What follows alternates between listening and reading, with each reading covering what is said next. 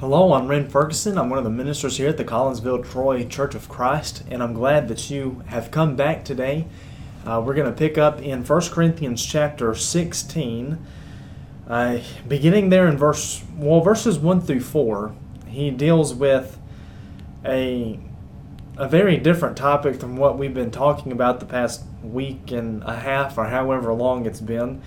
Of course, this is the last chapter of the book, so certain parts of this are going to be kind of very basic things, him sending greetings and things of that nature that perhaps we're not going to spend a whole lot of time on, but still, there in verses 1 through 4, discusses the contribution or the collection that was being made for the saints that were in Jerusalem.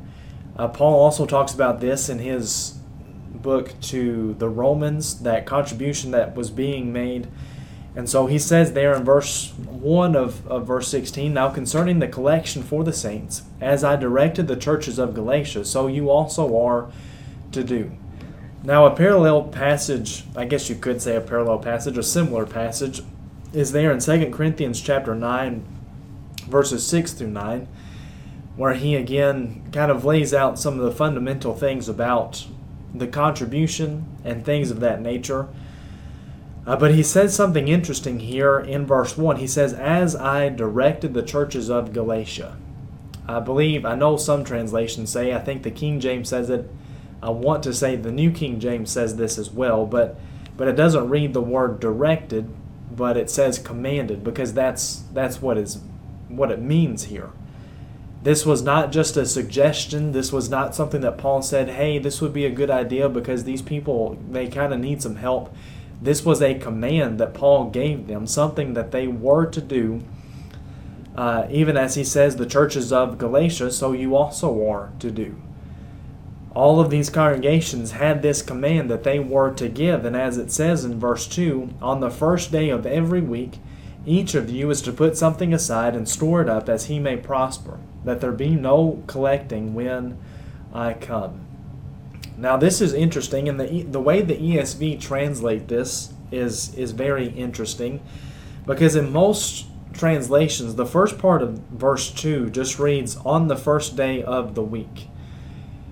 And then whenever you look at the Greek and you look at the term that is used there, I believe for day of the week, or maybe it's just week, I can't remember exactly which particular word or part of that phrase that it is ascribed to, but it is the word, I believe it's kata, and it does literally mean every week.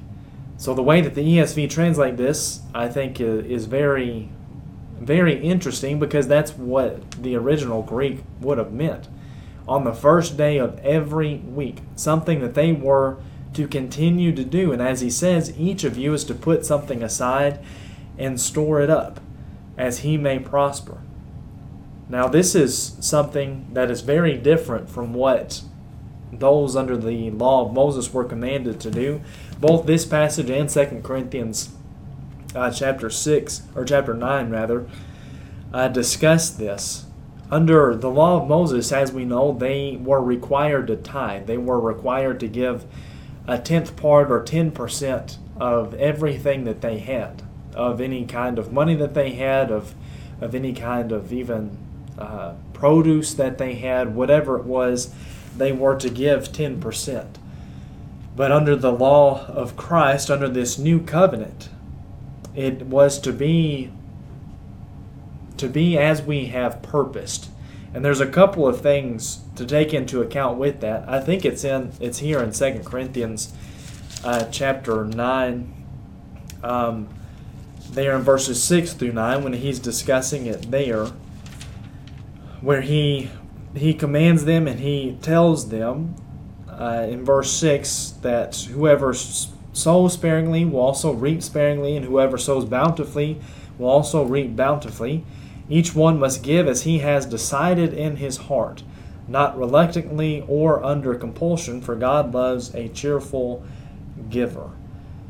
So here we kind of have that attitude and that mindset going into it, not doing it reluctantly or just because we have to, but doing it cheerfully because it's something that we get to do. It's a sacrifice that we get to make for the work of the church and for the work of God.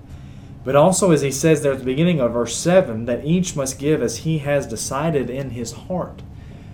It's not a specific set amount that we are required to give any longer. It is what we choose to give. But going back to 1 Corinthians 16 and verse 2, he says, as he may prosper. Our giving should be in proportion to how much we have prospered, how much we have gained. I think about what King David said whenever he went to go make sacrifices to the Lord, and he says, I will not sacrifice to the Lord that which cost me nothing.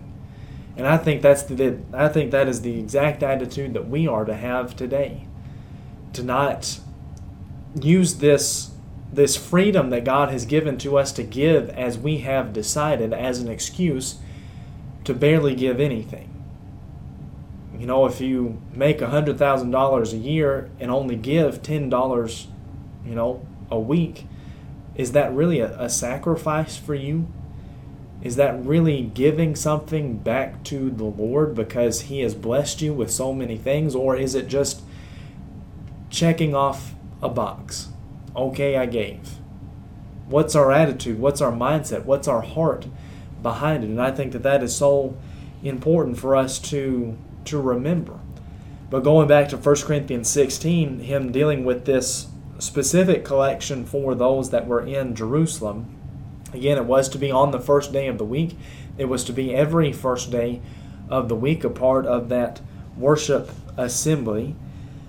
And then it says in verse 3, and when I arrive, I will send those whom you accredited by letter to carry your gift to Jerusalem. Now it seems like what Paul is saying here is that perhaps through the letter that they had sent, or perhaps he was going to send this letter, and the reply that he got from them, they were going to suggest certain people to carry that contribution to Jerusalem. He says, okay, I will send that contribution with them. But also in verse 4 is something really interesting. He says, if it seems advisable that I should go also, they will accompany me. Notice how he says, if it seems advisable, if it's a good idea, if it is something that would be beneficial for me to go, I will go. I think that this is really important because I think this shows that Paul was not commanding these churches to give and to make this collection as some way to provide support for himself. You think about men such as Judas, who perhaps was stealing from the treasury. Other people, as we know of in churches or in religions, that were embezzling funds from the church.